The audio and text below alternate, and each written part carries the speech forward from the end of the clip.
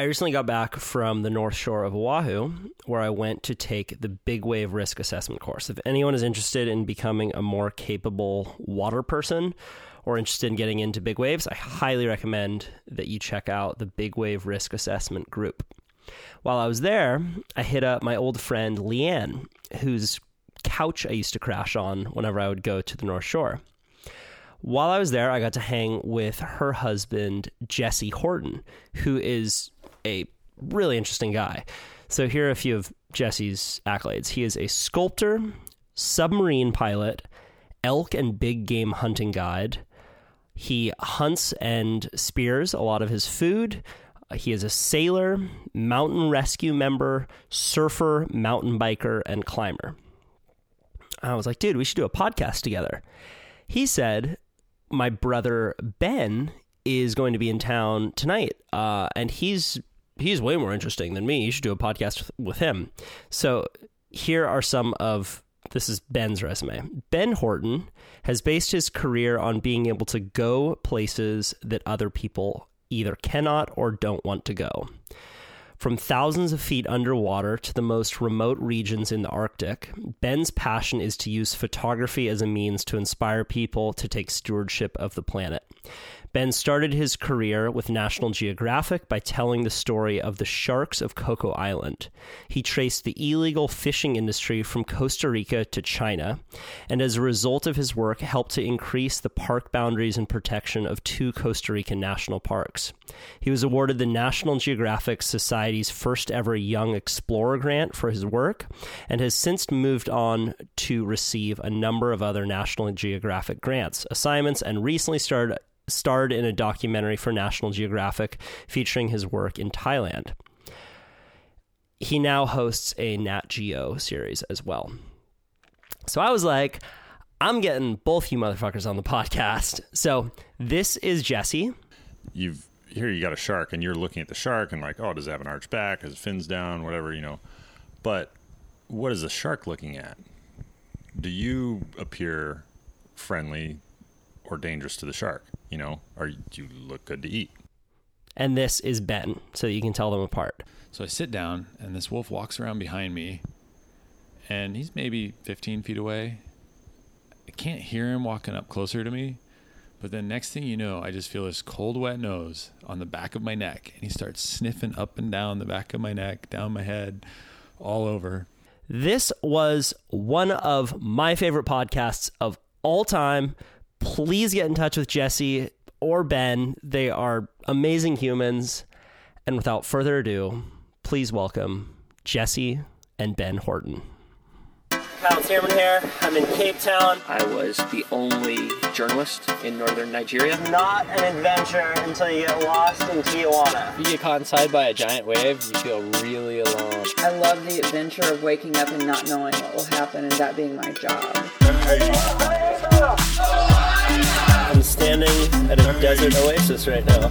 A lot of tourists don't see this part about Bali. Smiles and thumbs up. Welcome to the Kyle Tierman Show! That was pretty good. So, let me make sure that I get this right. So, diver, climber, Jesse, diver, climber, sculptor, Colorado hunting guide. What am I missing? Submarine operator. Pilot. He's a submarine pilot. Submarine pilot. Boat captain. Okay. He was mountaineer. He was a pro level snowboarder. He's on mountain rescue. Okay. Sculptor. Yeah, I think you got that. Now, Ben. He was an underwater videographer as well. Videographer for TV shows. TV host for Nat Geo. Mountaineer, climber. Yeah. Diver. What else? What are we missing? Ice climber? Phenomenal kayaker, climber. Ben's a pretty elite climber. Okay. Pro snowboarder as well.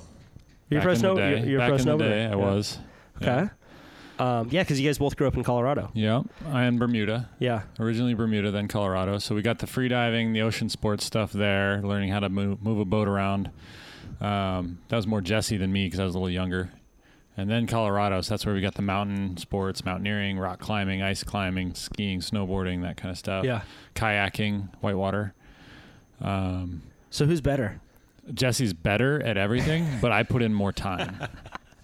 So this is why I think we're somewhat equal. He has the talent. I have the drive. That's what it is, huh? Because he's the bigger brother. You're Jesse, your older brother. Yeah. We really like getting in situations to see if we can make it out of. Yeah, if we can make it out of situations. I would rephrase that. I would say we really like situations that we know we can make it out of, but most people couldn't. Yeah, because you guys got to do, Jesse was telling me, you guys got to do some traveling together when you were younger. You guys, like, your parents set you off and... Yeah, this is actually one of my favorite family stories, because Jesse and I were not getting along at the time, not talking, and I was 17 and a brat. He was 20 and thought he knew everything. Had life figured out. So my parents said, all right, well, we're going to send you guys on a low budget around the world trip for 4 months. And if you haven't figured that out by the time you get back, then I guess that was the end of it, you know? But by the time we got back, I can honestly say Jesse turned from somebody I was barely talking to at that point to my best friend and somebody that I trust in any situation, the number one person I'd want by my side. Wow. Was there a point in the trip when that shifted, or was it pretty immediate, like on the plane, holy shit, we gotta be friends now? I don't think it was conscious, at least for me, mainly because, you know, we're just brothers. Like, we were both pretty young. Parents got us these tickets, sent us on our way, but subconsciously it was us versus the world.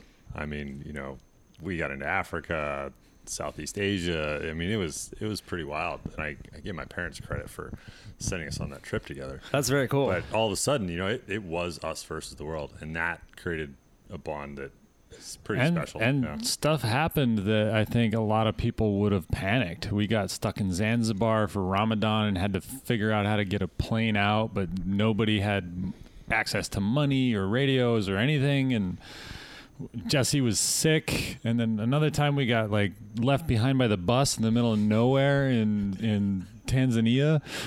Like, middle of nowhere, bus takes off, and Jesse's always been fast, but he took off sprinting after this bus that was already a mile away. that was there was no way he was going to. Was that the one that you might have maybe mentioned this to me the other night? Like, all your stuff was on the bus, and you started sprinting after it. Yeah, and Ben's just standing there like, put the mic a little closer to your face. The bus is coming back. Ben knew, but I didn't know. But there was like a little stand of Africans there that were selling fruit and stuff, and they kept saying, I swear I'm probably saying it wrong, but they kept looking at me going, Japanja, Japanja. And they're doing the hand motion of like, calm yourself. So I figured the bus was coming back, and Jesse at one point was literally running in circles. And the thing about that point was when I knew, like, okay, I might be the little brother, but there are moments that I need to take control. Yeah. You guys don't, like, I feel like on the outside, most people would probably describe you as adrenaline junkies, but from what I've gotten to see, like, I wouldn't give you that title, but I would. Do you guys have like near-death experiences when you were kids or something? A few. Like, I feel like you guys both live this very, I feel like a very voracious appetite for life, right? You know, that's something for me that's always been interesting to think about, because we grew up very conservative, and there were a lot of people around us who, for example, snowboarding. You know, we got to experience that when we were living in Colorado at a young age, and we loved it. You know, we did it as much as we could, but there were people around us who's like, no, you should back off that a little bit. And now I understand so much of it is just it's calculated risk. You know, you develop skills, you work towards something, and you try and accomplish, you know, push your limits. And there's a lot of different ways to do that. But in a conservative arena, we were definitely considered adrenaline junkies, risk takers. I mean, that's my take on it. But I try and make it more of calculated risk taking. I would say that if I feel adrenaline doing most of the things that I do, something is going horribly wrong. Like rock climbing, I never want to feel adrenaline rock climbing. To me, rock climbing is the furthest thing from an extreme sport or, thrill sport, because it is about control. It's about controlling your mind, conquering your fear. I'm afraid of heights. And 2 days ago, I was up 700 feet. To me, it is forced meditation. You cannot think about anything else. You cannot let the fear take over. All of the sports that we do are that way. I mean, I used to think that Jesse was the crazy one for sure, because he was the one that we'd get to the snowboard park and he'd say, I'm going to do a double backflip today. And I'd say, you should try a single first. And then he'd stick a double backflip, right? And then he'd try it again and break his wrist. But, we definitely went through that phase and we had to learn where we fit in and what we were capable of. But I think in our quote unquote older years, we've settled into a more stable acceptance of what we are capable of, mentally and physically. Yeah, well, you get hurt enough times that you realize, being injured sucks. I don't want to do that again. So let's calculate it a little better and figure out how hard we can push it without being injured for half the year. Having those near-death experiences, I mean, for some people it's a badge of honor, but I think that that's just proof that you've screwed up. Yeah. And I screwed up a few times. I 100% agree. I took a photo of the newspaper the other day. I don't know if you saw this on my Instagram. The title was Shark Attack Survivor on Kauai was also bitten by bear and rattlesnake. I did see that. That's one. And it was a kid from Colorado who had traveled to Kauai, and it was right after the storm, so super muddy water.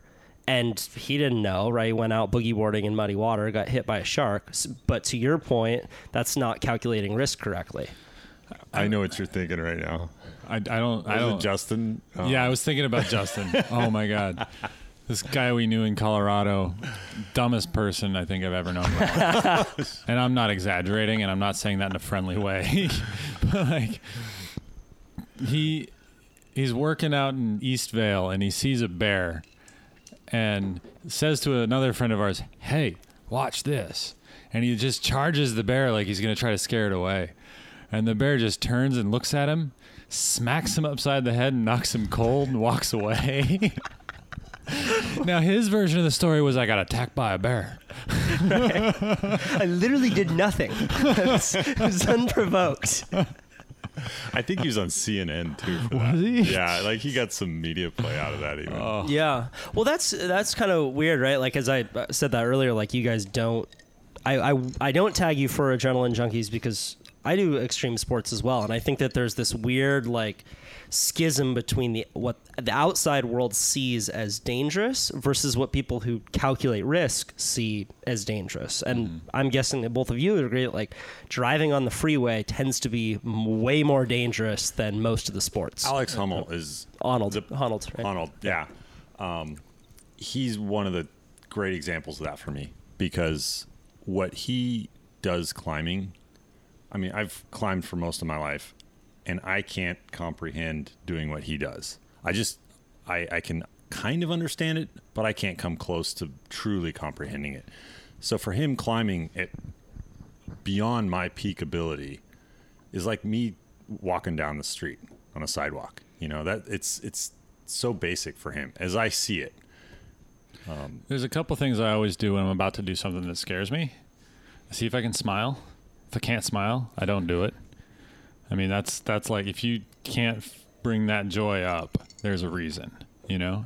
And the other thing I do is I try to think, is this a rational or an irrational fear that I have?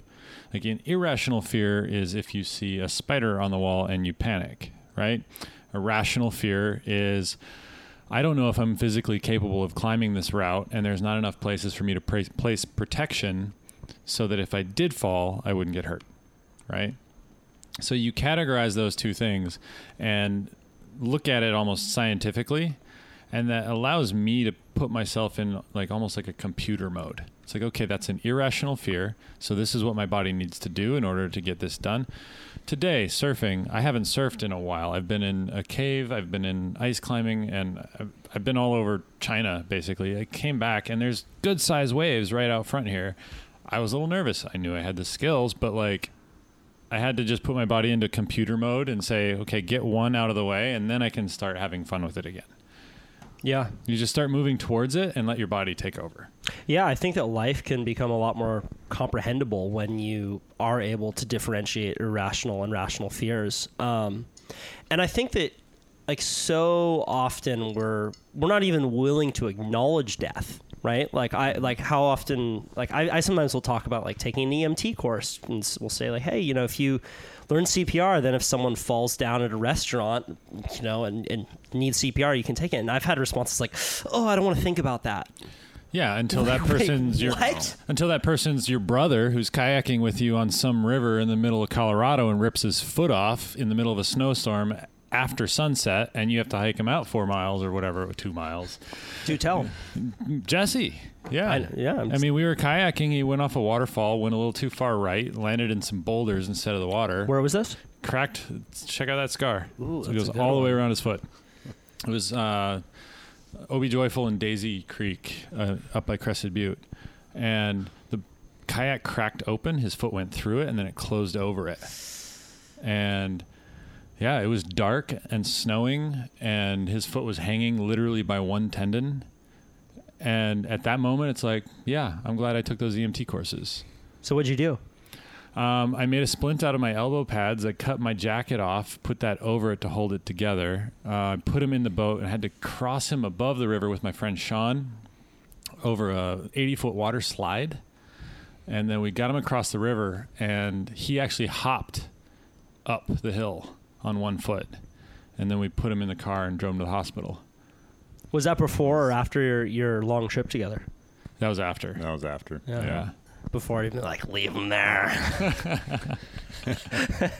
But like, when you're doing something, I find it actually really difficult to do scary things with people that I really care about, like family, things where I feel like I'm in danger, because I don't want my brother to be there when I get eaten by the crocodiles in Costa Rica or, when I'm going to free solo some route, which I don't really do, but like the last person I want there to see that happen is family. But at the same time, like he and I do more things together, more of the intense things that we've done. And we've been each other's patient multiple times, and I don't know. It's good to have that much trust and not faith. This is full knowledge of what he's capable of. Right. It's wow. Like we've had so many opportunities to do so many wild and literally crazy things, but going back to that calculated risk thought, these are all doors of opportunity that we've gone through for various reasons, especially in the last probably 15 years, as we've gone from being adolescents, working, like Ben's been a Nat Geo photographer for a long time now. And the opportunities that led to that for him were all part of this. And, going through these doors of, okay, let's go out and, try and find some shark poachers, and the kayaking, practicing taking photos on a river and then in the ocean underwater, and these things all tie together, and they all lead to a different door of opportunity, and they're related. Yeah, it's interesting how many decisions you make as a kid before you really realize the full impact of those decisions. Like I'm thinking totally on the converse side. A kid recently OD'd on heroin here in Hawaii. Yeah. And I've known him for a while, and I'd known like 8-9 years ago, like him just starting to make a few careless moves, like hanging with a few of the wrong people. And then you realize what a big impact those decisions back then had on the outcome today. And conversely, like you guys learning a few of those skills early on created these doorways to be in places where now, like to a lot of people, when you say like, oh, I'm a Nat Geo photographer, it's like, how the hell did you get there? I'm a submarine operator, and you got pilot. Sorry, He was a submarine pilot. It sounds way more bad. Yeah. Yeah, you're the head of the ship. No, I completely agree with that. Aquanaut. It's those decisions you make carry on down the road. Whether you want to call it karma, educated guesses, whatever. Those little decisions lead somewhere. Yeah. And that's an aspect of life in general that, understanding it, I'm not saying I understand it completely, but maturity, it all wraps in together, karma is probably a fairly decent way to describe it, because it's not one action that leads to something. There's always 2, 3, 4 things, whether it be something good or something not so good. Did you both have a sense of what you wanted to do when you were younger? Like this, or at least like this is the kind of life that I want to live? Like you guys are both very experience-oriented humans, right? Mm-hmm. I can tell that's a high priority for both of you, is to have this life where you drink it in. Do you have that sense that this is what you wanted to do when you were kids?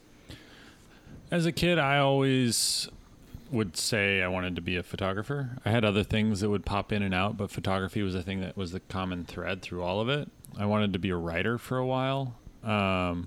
I looked older and had fake IDs, so people would ask me what I did, not where I went to school. And I would always say I was a photographer. And originally I started trying to write, but I would take photos to back up my stories, and the photos would sell and the writing wouldn't, So I think for me, photography, like I don't feel another option. I feel a lot of things come from that, but the base thing that it's all built off of for me is photography. And I have always known that. And how about you? I would say I had no idea where I would be. All these different experiences now, though, I see how they relate to my sculpting. My it's hard to call it simply a career, because it's so complex in this regard. Like just the powers of observation and the experiences you have. If you're going to put something into art, you want to have passion. You want to put something, and that means you have to have lived a life. You have to understand some things. And I feel like I'm kind of getting to that point where I'm starting to understand some things enough to have a story to tell. Yeah. Yeah, that story of Picasso when he was an old man, he's doodling on the napkin, and some guy comes up and was like, "Hey, can I have that napkin? You just doodled on it." And Picasso was like, "Yeah, $20,000." And he's like, "What are you talking about? It's a napkin. It took you a minute to draw." He's like, "No, this took me an entire lifetime to draw." Yeah. Believe me, I use that with clients all the time. Yeah, it didn't take me long to do that photo shoot, but who else could have done it? Right. Yeah. Yeah, valuing yourself correctly. Yeah. Like how many people out there could have accomplished that? Yeah. It seems like you guys have been on kind of like an accelerated learning program through life, saying yes through all these doorways. I like that a lot. Most people would say no. And I'm a big fan of the yes and. So like you always say yes, but then you add the and. So if it's something you don't want to do, you say yes and improv. You're going to pay me $20,000 to get it done. Or yes. How often does that work for you? I'm definitely going to be wearing a crocodile-proof suit while I do it. Yeah. Were you both interested in conservation growing up, or did that kind of come as a result of being exposed so deeply to adventure sports? Dad. Really? Yeah. I think from our parents, but in Bermuda, our family boat was sponsored by KBB, Keep Bermuda Beautiful, and we'd have to go around the ocean and pick up any trash we saw. And then Dad designed the costume for the mascot, the litter critter. Yeah. He'd go around to the schools and teach kids about, pick up your trash, and there was a jingle that went with it. I think it was a Michael Jackson song or something. Really? Yeah, we had this friend who was he was like 6'6" and amazing basketball player and dancer. and he would get in this costume, say this giant orange creature teaching kids in kindergarten stuff how to pick up trash. And he taught us about the ocean too, like, you know, what fish to take, what fish not to take, how much to take. Don't take more than you need. And If you as shoot a it, kid, you eat it. Yeah, if you shoot it, you eat it. And we were just talking earlier tonight. The first fish I ever shot was poisonous, and he just shook his head at me like so disappointed. You know, I found a loophole here. But yeah, I think that's really stuck with us, and it's where we get our passion for the ocean. Yeah. I find that divers have a much more comprehensive view of ecosystems than surfers, because when you think about it, surfers are on top of the water. Yeah. There are plenty of fish swimming below us, but we're not visually seeing all of the species interaction. Do you think that's also why surfers are so scared of sharks? Because surfers are more scared of sharks than almost any other ocean demographic of people that I know. 100%. Yeah, well, it's the spooky monster in the closet that you never see, right? That was Steven Spielberg's mastery with Jaws, is you didn't see the shark for most of the movie, right? I kind of have to admit, though, I'm only afraid of sharks when I'm surfing. What is that then? Because it's like you said, I guess it's you know, I can't see what's under there. I had a great white swim under me at Zuma in California once, and when I saw it, totally fine. I could see his body language. I could see he was just cruising. He swam right under me. I didn't tell my buddy who was sitting right next to me, this guy Dino that I used to surf with a lot out here in Hawaii. And after we get to shore, he's like, "Hey, what were you looking at in the water?" I was like, "Oh, it was a great white." He goes, "Why didn't you tell me?" And he starts panicking. I'm like, "Because you'd have panicked." Yeah, but you can tell you've spent enough time, both of you have spent enough time around sharks that you can read fish body language pretty well. Yeah, it's actually really similar to like dog body language or cat, like arched back, quick movements. That's hunting.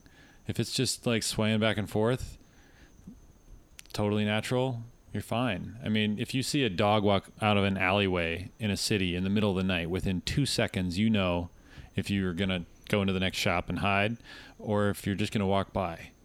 It's the exact same thing with sharks. Yeah. Yeah.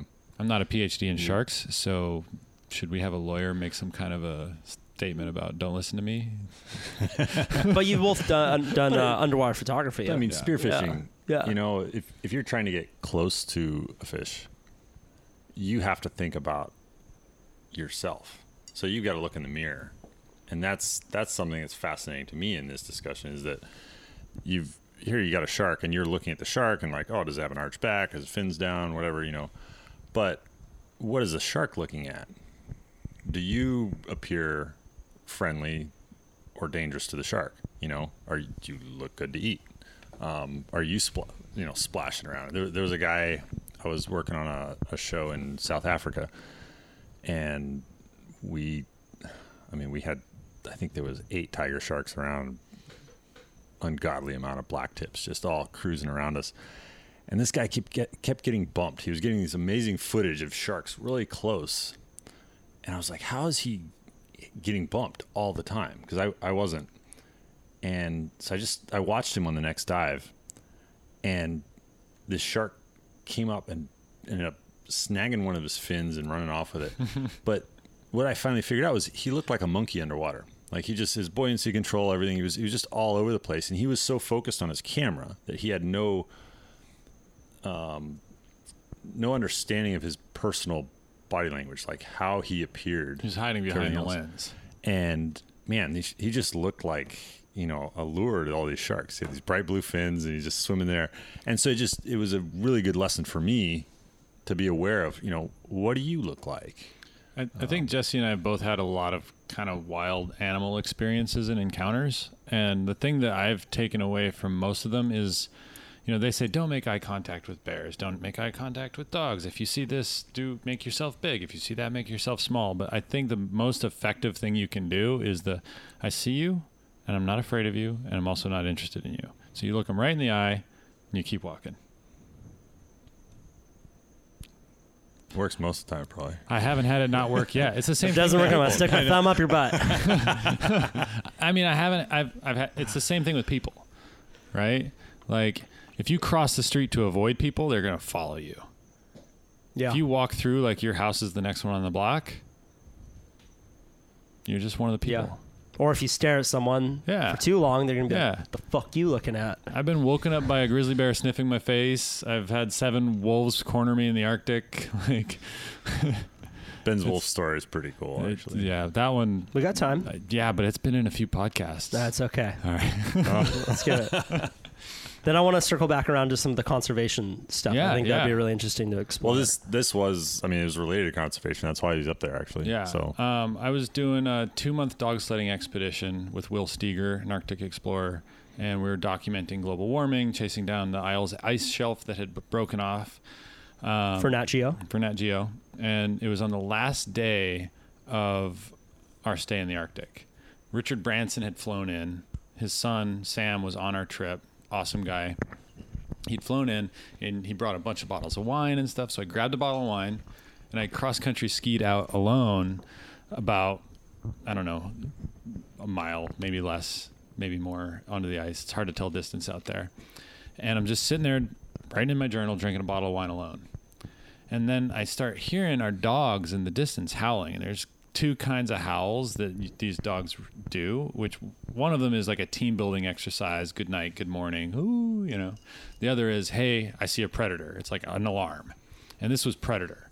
So I look up expecting to see polar bears, maybe wolves. I don't know what. And I see 7 huge white wolves running towards me across the ice. I look at camp. There's no way I'm going to make it. I look at the wolves and I'm thinking to myself, okay, nobody's ever really documented wolves attacking a healthy human being, so I'm going to stay right here. So the next thing you know, these things are just running around me in this big circle. And I love how you used healthy human being in the third person. I am the lens. no one's ever lived to tell it. Well, like, people have been eaten by wolves, but they think they were already injured before the wolves got to them, right? This might have been updated in the last 10 years. I don't know. But, so anyway, I'm sitting there in the middle, and each one is taking a turn coming in behind me.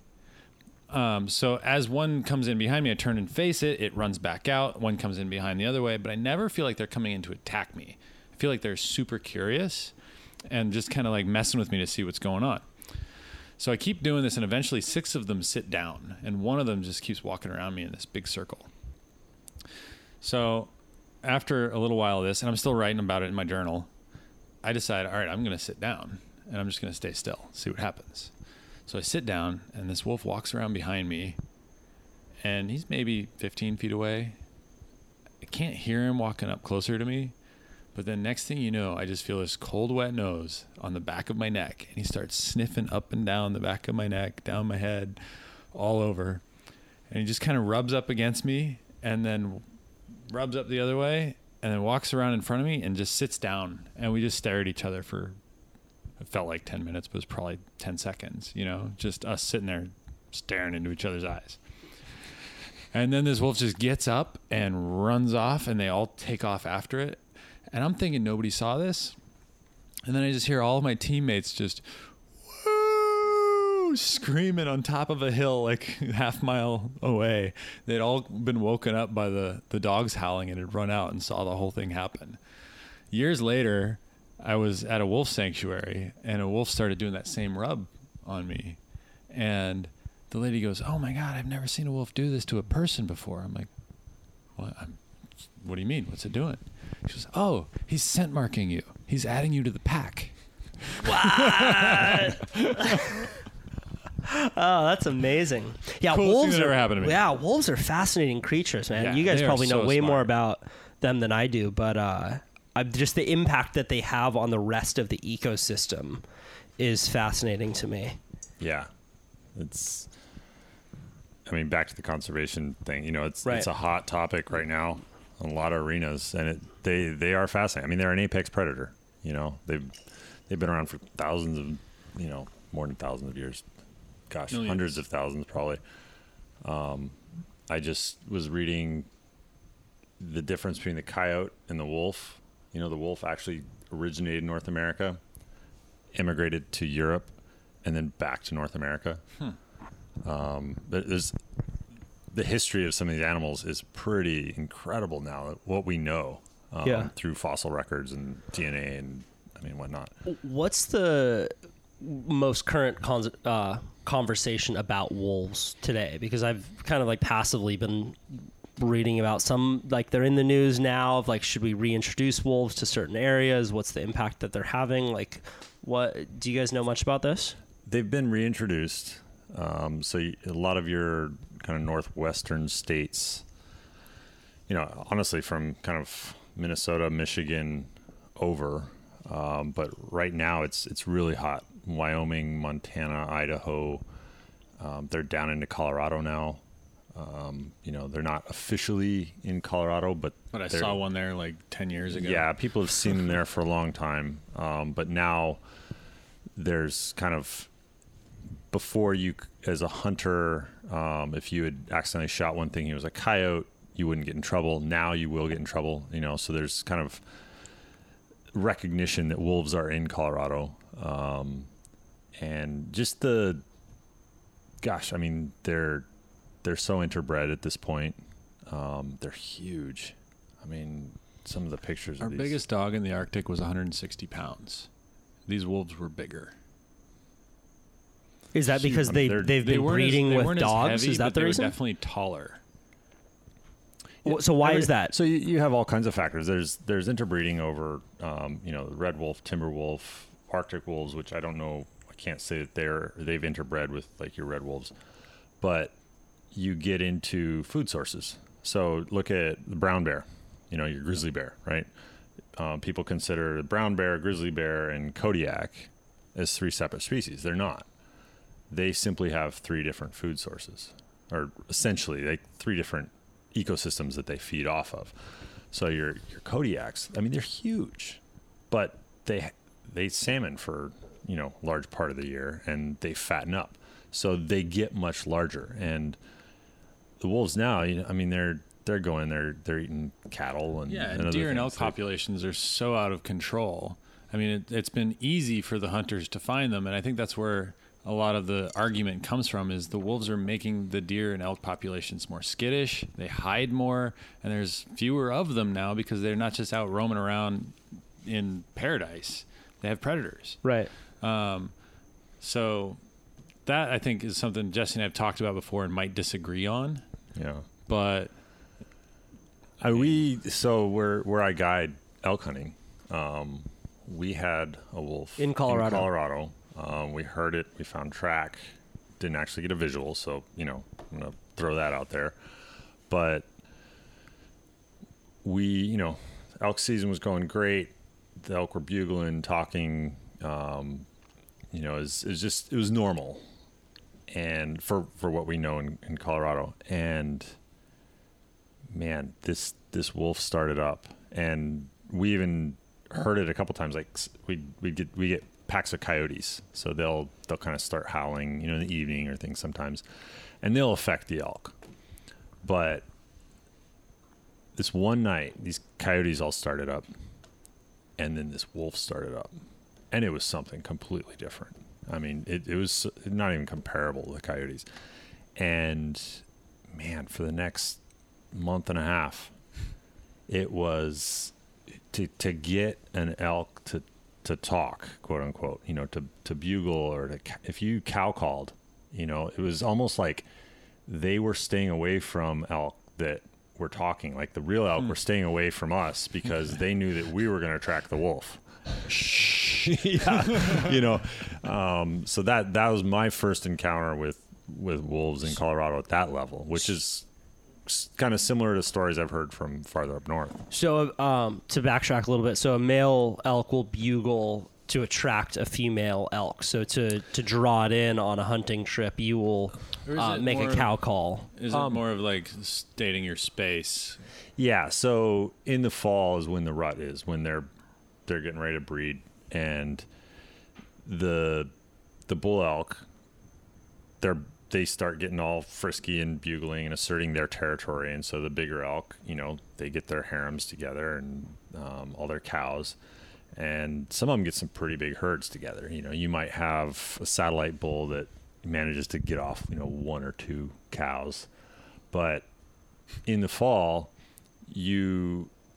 you can go out and the right time of day, I mean, just a valley will light up, I mean, you have these, it sounds like dinosaurs sometimes. I mean, they're these things screaming at each other. What does it sound like? Oh gosh. Can you do it? No. Not right now. Get some more of that margarita. You get in these aspen forests. It's the most incredible stuff. No, that's Chewy. That's a Wookiee. That's the Wookiee. That's my brother, everybody. Spielberg needs another Wookiee. We got one right here. Secret talent. If Nat Geo doesn't work out for you, add it to your list of slashes on your career. Oh, man. Woogie collar. He had a girlfriend one time that could do it as well. You could so just stop funny. that statement at he had a girlfriend one time, period. Then the Woogie call happened. Sorry. That's good. Talking about conservation here. Right, This is a right. serious topic. No, we're losing Wookiees these days, and we really need to focus on it. When's the next Star Wars coming out? Star Wars 9. Oh man. So the debate right now, so a lot of hunters are against wolves being reintroduced into certain territories because it's making it more difficult for them to hunt. Is that an oversimplification of the issue, or There's so much behind it. It's competition for sure. We have what we like to think of as nature right now. We have what we're used to, but what did it look like 300 years ago? I have no idea. I can guess. I mean, we almost wiped out the elk population in the early 1900s. We have a lot of elk right now by some respects, and we've reintroduced them into some places that they're doing great, but there's no wolves. So you reintroduce an apex predator that's competition for us. That's why we wiped out the wolves to begin with. The west coast of California used to have some of the largest elk populations on the planet. There was a lake there that went from San Jose to Bakersfield, I think. And you could take a ferry. And it made the entire coastline in that area like a Mediterranean landscape. I can't remember the name of the lake right now, but this is all well documented. And in the late 1800s, it was drained to create farmland, which changed the entire environment, made Southern California into a desert. And now the farmers are putting up signs saying Congress created this dust bowl, give us our water. It's like, hey, wait a second. You drained one of the largest lakes in the country to create farmland. Changed the entire ecosystem. The elk are gone. There used to be bear. There used to be pine trees in Malibu Canyon. Like, not that long ago. People have huge impacts on their environment. And we look at it now and we say, oh, we need to conserve this. But this is a result of our previous mistakes. There's theories out there about the buffalo not actually being from the USA, but having come down from Canada. I almost said China. I was just in China. But the buffalo came down from Canada after we wiped out things like the saber-toothed cat or, the giant ground sloth and the other animals that were on the plains. And once we wiped them out, the buffalo came down and they exploded in population. This is all in, I think, Jared Diamond's book. I forget the name of the book. I read it a long time ago. But Guns, Germs, and Steel? Yeah. Is that it? Yeah, I think that was the book this was in. And it's just like, we had this discussion earlier. At any given point, any species was an invasive species, right? But it eventually becomes the natural environment. So who are we to step in and try to mess with it and fix things?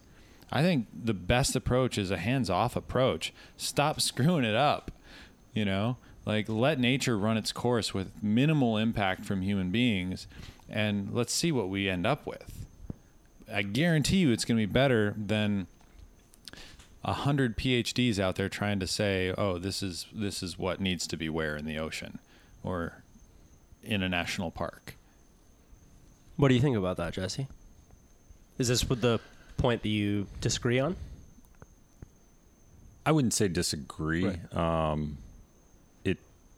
What we were kind of talking about before this a little bit, it is such a complex issue when you start talking about conservation, because first there's this aspect of, well, what are we trying to conserve? What is our end goal? And as human beings, we have very different end goals than whether it be wolves, deer, the saber-toothed tiger, these animals that aren't around anymore. Like, what was their end goal? But at the same time, we have this capacity to understand and to study things and design a future. And we also have morals, ethics. You throw all that into the mix and you start getting something that's really complex. We were fortunate enough to grow up in this pristine ocean environment. And so to see what a healthy reef system looks like is something that I'll always, I hope if I ever have kids, I can show them that. I don't know that we can find it now. I mean, I haven't seen a coral reef like we had in Bermuda in 15 years. Yeah. But even again, like I just said, that was a pristine coral reef environment, but that's my experience. What was it like 100 years prior to that? So as our technologies advance, our abilities, our communication, I mean, you can live anywhere on the planet now and study at MIT essentially for free. They got free online courses. So our ability to communicate ideas and understanding about places, as that develops, are we keeping up with the technologies and how we impact the planet? That's kind of the direction I'm headed with in all this, in my mental processes, is just trying to understand, like, we have technology, we have abilities, but do we have the mental and moral ability to make these decisions, how to use them? Yeah, well, this is the big conversation in AI right now, right? You have man, and I don't want to veer us too far off into that direction, but it is related. It's the question of morals, ethics, and technology. But the thing is, it's totally related now. It's not separate. You put something on the internet, and it's amazing, the connectivity now, and AI especially. I mean, that's a rabbit hole right now that we may or may not want to go down. Maybe in a bit. I want to make sure we stomp the landing on the conversation. Yeah, conservation. But it's totally, like you said, it's related. Like, what if AI, it's more intelligent than all of us put together, and it decides, wow, you guys are really messing up the planet. You're the problem on this planet. I mean, that's the fear, right? That's one side of the spectrum. But at the same time, it's something that can help solve some of these issues and problems. I mean, plastics, it's yesterday, I think it was Earth Day, and it seemed like plastics are at the forefront right now of what so many people are talking about in the conservation debate. And it's a technology, it's saved a lot of lives. It's made our lives much more convenient. But there's this dark side to it. And so can we just science our way out of this issue? Maybe, but maybe not. I think that's what a lot of people are relying on. I've talked to a lot of people who are like, oh yeah, but by the time plastics really become a problem, we'll have a solution for it. Yeah, but that's I feel like that is almost an aspect of like faulty hardware in our brains. Like we want Iron Man to come along so badly that like sooner, that's why this guy Boyan Slot is so well known, is because he has this idea to create this big trash collector in the middle of the ocean that hasn't been created yet, and he's getting a huge amount of funding to make it happen, but doesn't really bring the conversation back to where it needs to be, which is at the source of why are we creating so much plastic? We want to do anything we can to not alter our life and have a solution. Yeah. That's human nature. So around the point of animal conservation, the hands-off approach of pigs are on Hawaii now. They've been around here for a while. Let's just have a hands-off approach. Do you feel like that could further degrade ecosystems? Do you feel like that argument could also be taken advantage of by certain corporate interests? Absolutely. I think the pigs in Hawaii is a eradicatable problem, right? But now let's look at this on the true scale of things. What's Hawaii going to look like in 1,000 years? What's it going to look like in 1,000,000 years? What's it going to look like in 1 billion years? Maybe those pigs are going to evolve. The landscape's going to evolve, the plants, the ocean, everything. We're going to have a whole new ecosystem here, right? So we look at things in the time scale of human beings, but in the time scale of the earth, things change. Things are meant to change. If it stays the same, it dies, right? Now, I do not believe, hey, why not just throw some koalas on Hawaii and just like, you know. You're going out 1 billion years already. Did you have some mushrooms before this I didn't have, or what? These super volcanoes. Like, wow. All of a sudden. Blew my mind. I'm a little bit of a nihilist, I have to admit it. And I love mushrooms, I have to admit it. Portobellos. No, you're on the right Chanterelle. podcast for this. Don't worry. We go deep. But like, I mean, really though, you look at time, right? There's going to be a point when our planet has evolved to its limit. It dies. It gets absorbed by a star. It explodes. It gets reabsorbed into another star. Makes more planets explode. That goes through a few more times. Next thing you know, we're at the end of the universe. Time ceases to exist, either because it's expanded to the point where it's irrelevant or it's collapsed back into a black hole. Time ceases to exist. We no longer have past or future, so nothing ever happened. All right. Time doesn't. No, you know, in all seriousness, like It's true. Yeah, no, I agree with that. I think That doesn't I'm mean gonna- that I'm I gonna think call- we shouldn't care about what we do in this life. yeah, I think the sphere of influence is a concept here to bring in that applies very well. You know, to bring this to like an idea that I'm going to back up here. All right. The sphere of influence, you know, I can sit around worrying about the Pacific Rim volcanoes and am I going to get blown up by a volcano this year or next year in 10 years? I can't control whether a volcano goes off in the world. Your blood pressure is more likely Right. to kill you from thinking about that. But I can worry about my tomatoes out in the garden. I can go out and water them. So there's only so much thought and mental energy I can give to volcanoes, you know? As we go through life, we only have so much energy, you know? And so again, when it comes to these issues of conservation and whatnot, becoming focused, you know, educating yourself about the issues that are important to you and moving forward on those. And we all have different skill sets and talents and time requirements in life. So that sphere of influence is something that seems to me to be pretty important in this. Like pigs in a billion years, that's way outside of my influence, man. Yeah, but what are they going to be in 1 million years? Right? I get what you're saying. They and will I have think bred with koalas. We're going to get something amazing. pig wallas. These climbing pigs. Over Flying. in Honolulu, there's wallabies in one of the valleys over there. Yeah. Really? Yeah. Apparently somebody had them as pets and released them or something as Wow. The theory goes. But there's wallabies. So what's a good example that you see right now of people controlling their sphere of influence in the world of conservation and taking steps forward? Like Ducks Unlimited, or is it just the hunting model in the U.S., or is there anything that either of you guys Anything see? that we're doing right with Is there conservation? anything, you guys? Is there anything that we're doing right? I mean, look, great white shark's making a big comeback, right? I think that's a bonus. Yeah. No, that gives us healthier oceans. That gives them a healthier ocean, gives them more of a food source. We become less of a food source, right? You want more sharks in the ocean. You look at a reef, if it doesn't have any sharks, you know that reef is dead. That's basically how it works. Sharks, I think, are a good example of how mindsets are changing.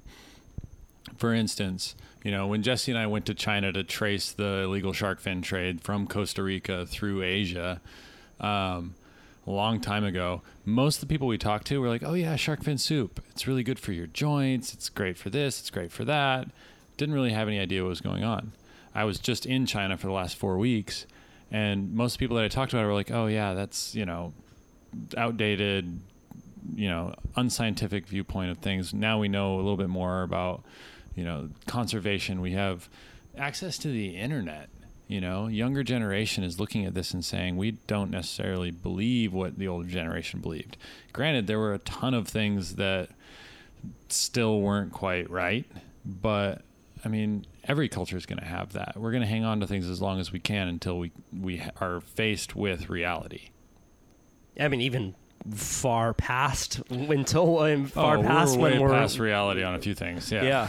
But I do think that culture and spheres of influence change things very radically, because if you look at gay rights as a great example of this, changed in people's minds within the past few years, right? Mm-hmm. Like when I was in high school, it was like, you're a fag. No, you're a fag. No, yeah. And whereas now you're like, who? You don't say that word. Yeah. That's a bad word.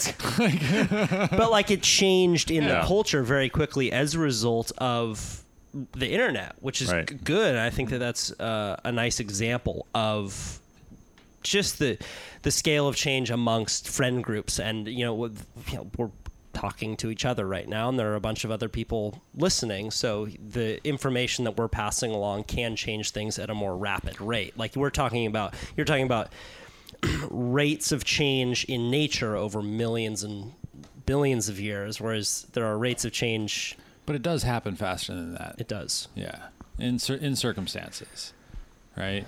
Things do change quicker sometimes. Not all the time. But, I mean, look at the lionfish situation in the Caribbean. We were talking about that earlier tonight. There are some fish that haven't figured it out yet. Still don't know that the lionfish is going to eat them. Other fish have figured out, hey, I can eat the lionfish. It's going to be a while, but there is already evidence of balancing starting to happen. Yeah. Yeah, no, that's very much. And the same thing with corals, coral bleaching. That's our friend Chip. We were talking about him too. He's a NOAA scientist, and the corals that, it's not all corals that are dying. There's some that are flourishing, but over the course of so many years, you're going to get that. It's weeding out the weak in that respect, as far as what evolution does. Whatever's most efficient is going to survive. Here is the basic breakdown of all of these human-caused issues that we have, right? First of all, I think all of them are population issues more than they are, energy crisis or global warming or any of the other things that we say are the problem. It's a population problem, right? But what are we actually doing other than making it more difficult for our own species to survive on this planet? We will probably take down a good majority of the other species with us, but let's look forward another million years again. And what I see is no human beings and a paradise Earth. Yeah. Things are going to evolve to take the place of the things that were eradicated, and Earth is going to become a beautiful place again. Russia loves climate change. You see that Vice story that they just did? Everyone in Russia is really happy with how much warmer it's getting these days. Gosh. Man. The Saiga antelope. Do you hear about that? What is this? The Saiga antelope. It was this incredibly... It used to be one of the largest migrations on the planet, right? And then because of poaching, it got knocked down to a very, very endangered species. What part of the planet are we talking about? We're talking about northern Russia, Mongolia, northern Asia. Because of global warming, a bacteria that has lived staph lives on our skin. There's a bacteria that lives on these antelope that has always been held back because of colder temperatures. But now that the temperatures are warmer, the bacteria has taken over, and it's knocked these Saiga antelope back down to the endangered species list, almost completely wiped them out, hundreds of thousands of them in a very short amount of time. So think about how that's going to affect us too. Let's say the global temperature raises 1 or 2 degrees. What bacteria or virus is out there that just hasn't been able to take foothold because of that 1 degree? Things are going to change big time. Yeah, I think it's a very humble approach to take. You were kind of talking about mushrooms in kind of a joking way, but I love psychedelic mushrooms and have found that they've served as like a master's class for me in humility. And I think that a lot of this kind of certainty that we move through life with can be blown apart very quickly with a psychedelic trip. And I like having conversations like this because it's like, yeah, we don't think about like a million years out. We don't think about just that scale. You know, we tend to be afraid of the bear that's coming at us right now, but not. That's how our brains have evolved to operate. Right. That's, we need to deal with the now. Faulty hardware. Yeah. AI will fix that. God, we live in such a fascinating world. I mean, the fact that we can have this conversation. I mean, what have we covered already? In just this conversation. Everything I know. I think it should be noted. Is it true that neither of you went to college? Yeah. Yeah. Wow. Homeschooled. Homeschooled. Yeah. Yeah. Voracious Read appetite. a lot of books. We both read a lot. Okay. Books and So from a young age, audiobooks your and- parents got you into traveling and reading books. And adventure. Mom was a downhill ski racer. Dad was like varsity, everything, track and football, quarterback. Like Dad wasn't the most outdoorsy person. Mom was, but the combination of the two of them just, So the truth is they were missionaries. That's why we were in Bermuda. I think we kind of hold that little fact back sometimes, but that took a sense of adventure. They were in Brazil, then they got pregnant with Jesse and moved to Bermuda to have him in a better country at that time. They were in the favelas in the 80s, right? That's kind of crazy.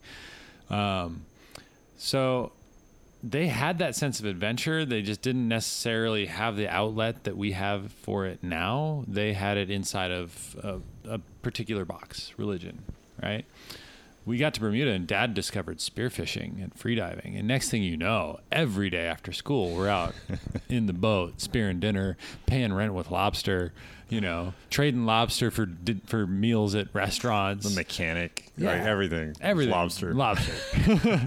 So that sense of adventure and that sense of like, we have nothing, but we're going to live like kings. We're going to eat lobster. We're going to eat fresh fish. We're going to go out in the boat. We're going to eat at the fanciest restaurant in Bermuda because I can bring in a bunch of lobster. That's where we get our training for life, was from our dad and our mom. Just, Definitely experience related. Yeah. Like to appreciate the quality of life opportunity. Well, you embody the knowledge a lot better too than if you're stuck in a classroom with the goal to gain information, regurgitate it, and then forget it. Yeah, Right? yeah. Like if you snapped your foot off on a kayaking trip, like not going to make that mistake again. Right. Like really embodied that learning failed experience. that test. Yeah. That was an F.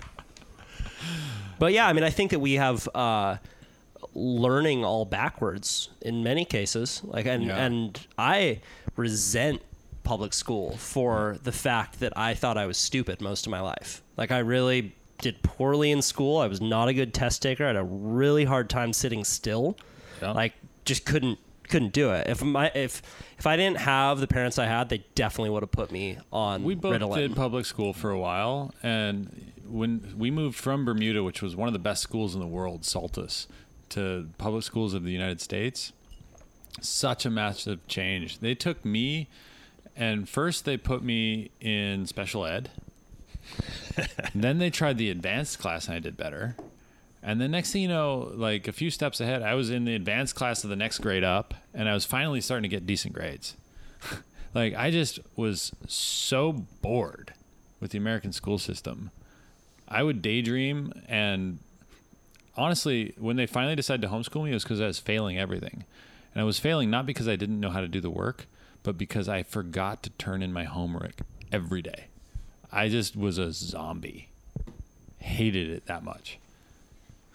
I think it's really important that you say that kind of stuff because there are a lot of people out there who I think feel the exact same way. And like, we were talking earlier about like you get to a stage in life where it becomes becomes difficult for someone else to be like, man, like, how did you get there? I just can't imagine. Like, you're a Nat Geo photographer. That's amazing. But I think it's an important message to really reiterate that, like, a lot of this was just grounded in the fact that, like, a lot of us weren't born in the right place to learn the right way for us, you know? And if you change the setting, you see people just take off. If you get them interested in what they're into, they can learn everything through anything. That's why I don't think that you should go straight into college right after high school. I think you should have 10 years of figuring life out, failing at stuff, figuring out what you actually enjoy, what subjects you like, and then say, I guess I want to be an accountant. I want to go to college for that, you know? Or, hey, you know, I want to be an ocean conservationist and a marine biologist, and I'm going to go learn about nudibranchs.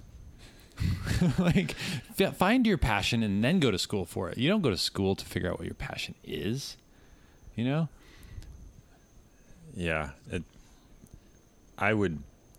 There's things now I would love to study, you know, and I read a lot about them, like I said, you know, but man, if I'd gone straight into college, I don't know what I would be doing now.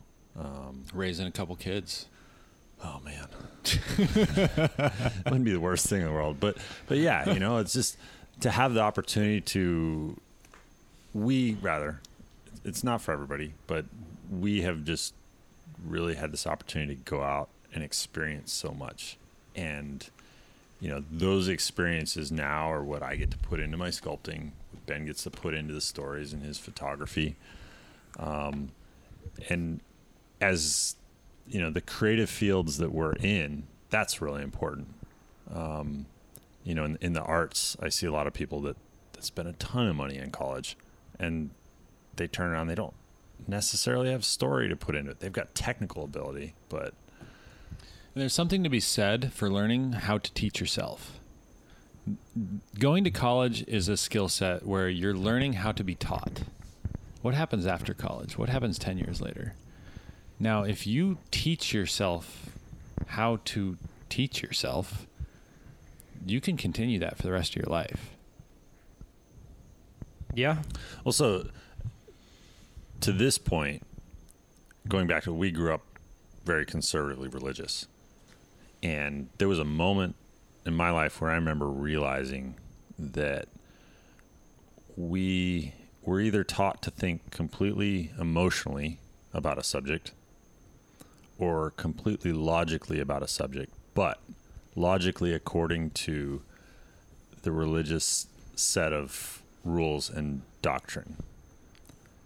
And, you know, within a very confined box. So our thought processes bounce between these two things. So if you said something that challenged me, let's say logically, you know, what about dinosaur bones? Okay, exactly. Perfect. So we were raised Jehovah's Witness, right? Now, we were taught all about evolution, but what we were taught was not the evolution that's being taught in schools. We were being taught like an ancient, twisted version of it that didn't make any sense, right? So we thought we really knew. And when we had these arguments with people about evolution, we're like, but doesn't it make sense that the eye, you know, how could you make an eye out of nothing? But then you read some Richard Dawkins, you know, it's like, okay, yeah, we didn't get the full story there. But we were working inside these boundaries. And as a Jehovah's Witness, we weren't allowed to read the books that challenged that, you know? I mean, there's no critical thinking. Like, we were not raised, it's almost, I don't believe is intentional by any stretch of the imagination, but critical thinking does not exist if you grow up in that spectrum. So back to you, Ben. The eye. Yeah. I mean, I think that I just spent all my brain power on that statement, and Will Ferrell from Old School right now. Blacked out what happened. Yeah, I was. We both get so passionate about this. I think that look, cognitive bias, logical thinking, like how we come to conclusions is really important to think about, because we all, like, I was talking to our mutual friend, Dr. Jamie Gove, recently, who's a coral reef PhD oceanographer, very smart guy, and good surfer. Good surfer as well. Excellent surfer. Yeah, someone who I want to get on the podcast soon. But he was talking about what it takes to get a paper published as an oceanographer and what the peer review process is like. And he said it is all of your peers, all the smartest people you know, trying to poke holes in your argument. Mm-hmm. And if it can pass through that fire, only then does it get published. That's how it should be. Which is how it should be. Which is why, like, I mean, I think we should look at our own lives. Look at, and as we, as we've talked about before, like, we should have humility. We shouldn't have certainty about anything, or we shouldn't have certainty about much. But I do respect the scientific process for that reason. It is a methodology that can be replicated, and it can be proven under a variety of circumstances. We have nothing better. Right. It's not that something better couldn't exist in the future, but that is our best method right now to figure out if something is true, quote unquote, true or not. I think the number one benefit that Jesse and I had from being raised in a cult, I mean religion, as intense as it was, is that we left. And it's not the fact that we got out of it. It's the fact that we taught our brains how to go from believing something 100% to challenging that, moving forward, understanding that our beliefs were wrong and admitting it, and then re-educating ourselves with what was true. Most people don't do that. You're pretty much locked in by age 6 on your belief system, right? Like how you think. We have learned through that experience how to know or admit that we're wrong and try to find truth in whatever's after that. And I don't think most people have that right now. I think that's the source of a lot of our problems. You've never been wrong in your life. Well, that's because I have a high IQ. Was there when did that point happen for both of you? Did it happen at the same time, or was it like Big Brother knew Santa Claus wasn't real, and there was like it was Little Brother figured Santa Claus out first, but we actually never believed in Santa. We weren't allowed to believe in Santa Claus. We never got to believe in Santa Claus. Like I left mentally probably around 16, and then secretly around 18. And then at 20, I admitted to family and friends that I was just not involved, which I think was slow. Jesse, on the other hand, I'm going to skip what I was going to say, but I tried 24 maybe. Yeah, I was trying really hard. I've always had I think, deep sense of responsibility. Which is what you're taught to have in a religion like that. Yeah, and so I spent a long time with my head down, just going deeper and deeper, hoping that you would kind of reach that point where there was the aha moment, and the aha moment never came. And some other things in life happened then, What do you mean by the aha moment? Just like that epiphany of this is it, Here's see the light. Here's what I really believe part of the problem is that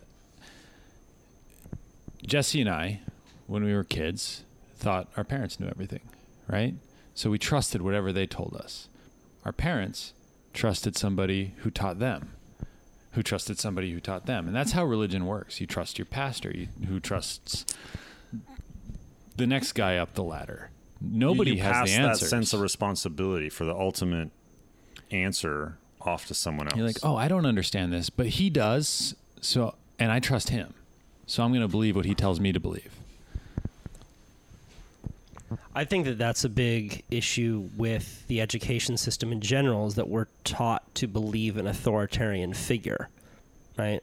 And you're not really taught to question the premise, right? And I think that going back to what you're talking about of learning how to teach yourself, really what you're learning how to do is to question the premise. I have a good friend named Chris Ryan. He hosts a great podcast called Tangentially Speaking, and he always says this, and he questioned the premise. He wrote a best-selling book called Sex at Dawn, all about the prehistory of human sexuality, questioning the premise that humans evolved to be monogamous. And he did a lot of research around prehistoric societies, how we were back then, and kind of like flipped it on its head. And I think that the idea that we have solved a lot of these problems right now is just it's just silly, because if you look back through history, we were wrong about half of what we thought we knew at every point in history, and to have the idea that we've fixed that now. I like to think that we're wrong about everything we think we know, right? So Newton, the laws of physics, technically was right? But then you start reading about Einstein. Oh, maybe Newton wasn't right? But it's a spiral towards truth. So it's getting righter. I like that a lot. Yeah. And that religious experience for us, just to kick back for a second, was just a giant step. I remember the exact moment I realized that I had lived my life in a bubble, and there was a bubble outside of that bubble. Is that when you lost your virginity? No. That sounds like the moment. Right. Bubble popped. No. We can't share this with Mom now, can we? We can't. But then within half a second of that thought, I specifically remember thinking, how many more bubbles are out there? Yeah.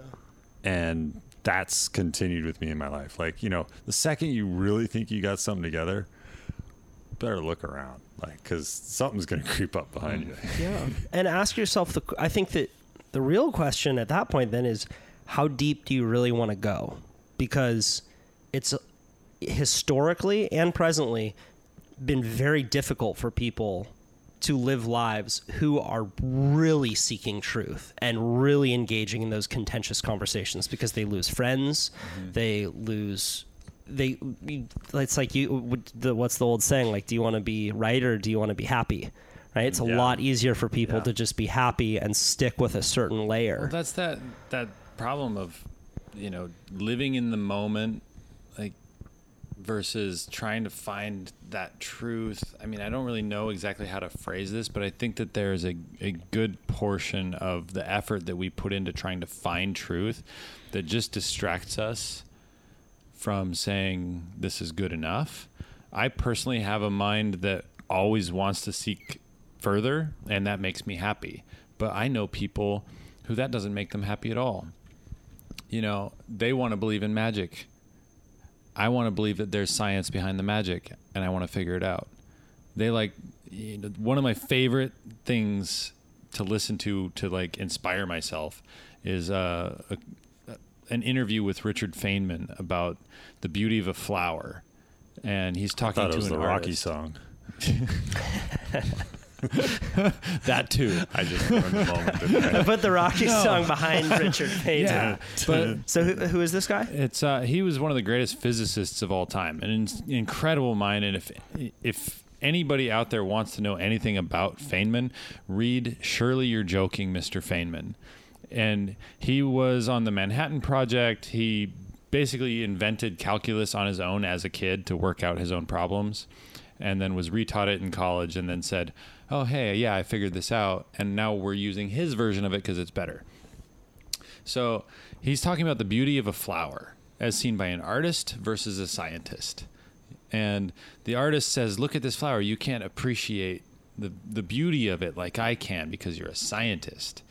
And then the very abbreviated version of his response is, but I see the beauty in how it can eat light and how the colors are, photons bouncing back at my eye and being seen in this particular way. He sees beauty on such another level of depth that the artist isn't seeing. But I guess my point with this is you can appreciate that beauty in both ways. The beauty is not limited to the artist, and it's not limited to the scientist. We just both have different ways of achieving it, of appreciating it.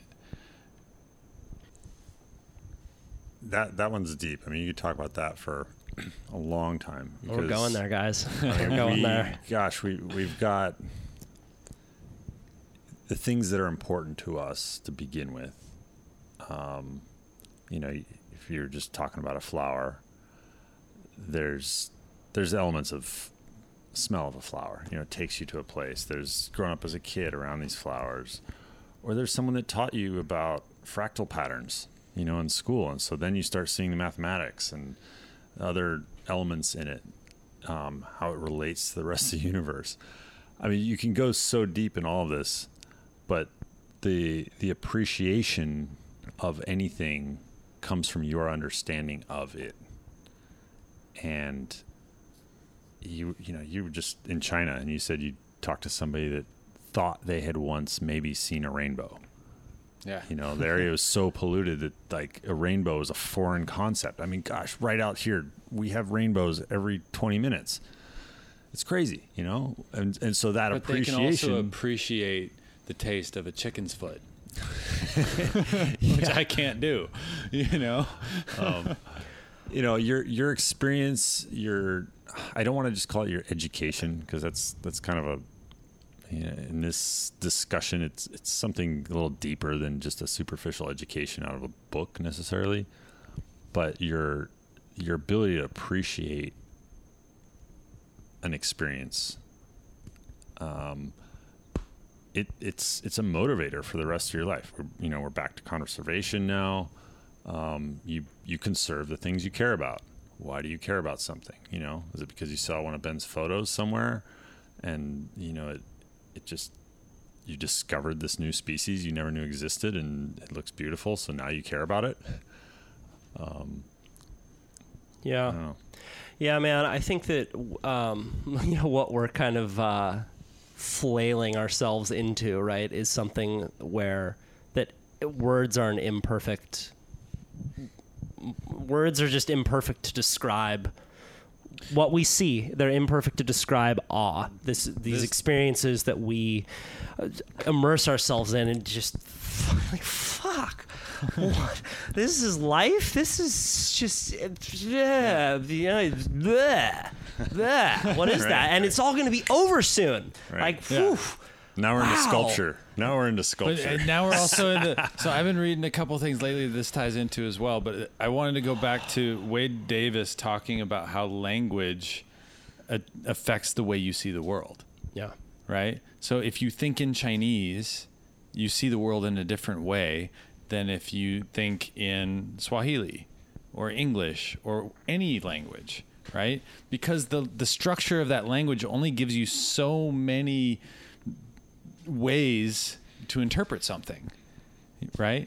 Now, that's why I love to think about what it would be like to see the world as a dog, right? Like, how awesome would that be to just take the language away and just, oh, yeah, person, love.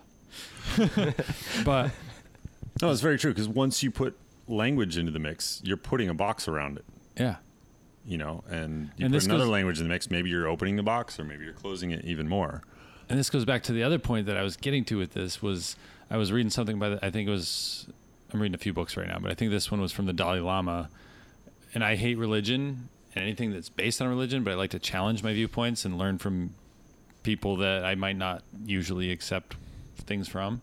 But he was talking about, you know, you call something a flower, right? And it is this thing, but then you look at that thing and each individual part of it is not a flower, right? The petals are not a flower. The smell is not a flower, right? So like our brain has made this structure around it so that we can interpret it as this thing. But what is the beautiful part of it?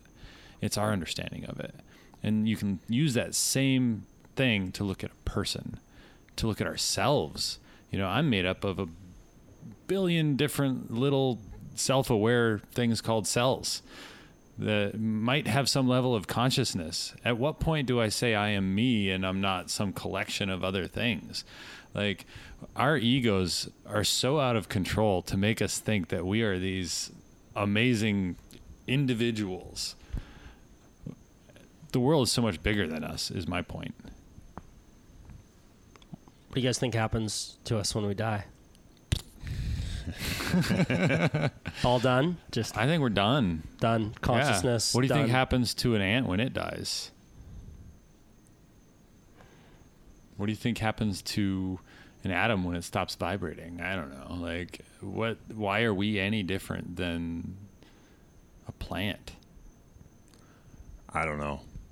That's the only thing I do know right now. I do not know. And that is the only true answer out there. And it lets you live your life, I think. I had a health issue at one point in my life that brought death very, very close in front of me and made me contemplate a lot. It ended up being so relieving to just kind of have that fear of death out of the way. Would you be willing to say what it is, or would you rather? I had a brain tumor. Oh, wow. Yeah. 28 years old, had a brain tumor. And it was just like, okay, maybe this is what I've trained for my whole life, and well, let's see what's next. It was pretty wild.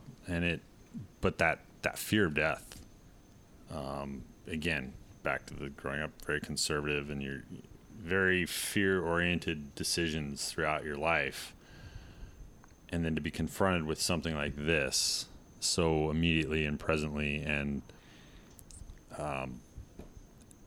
it just made you appreciate the important things and move on. Like the minutia, gone.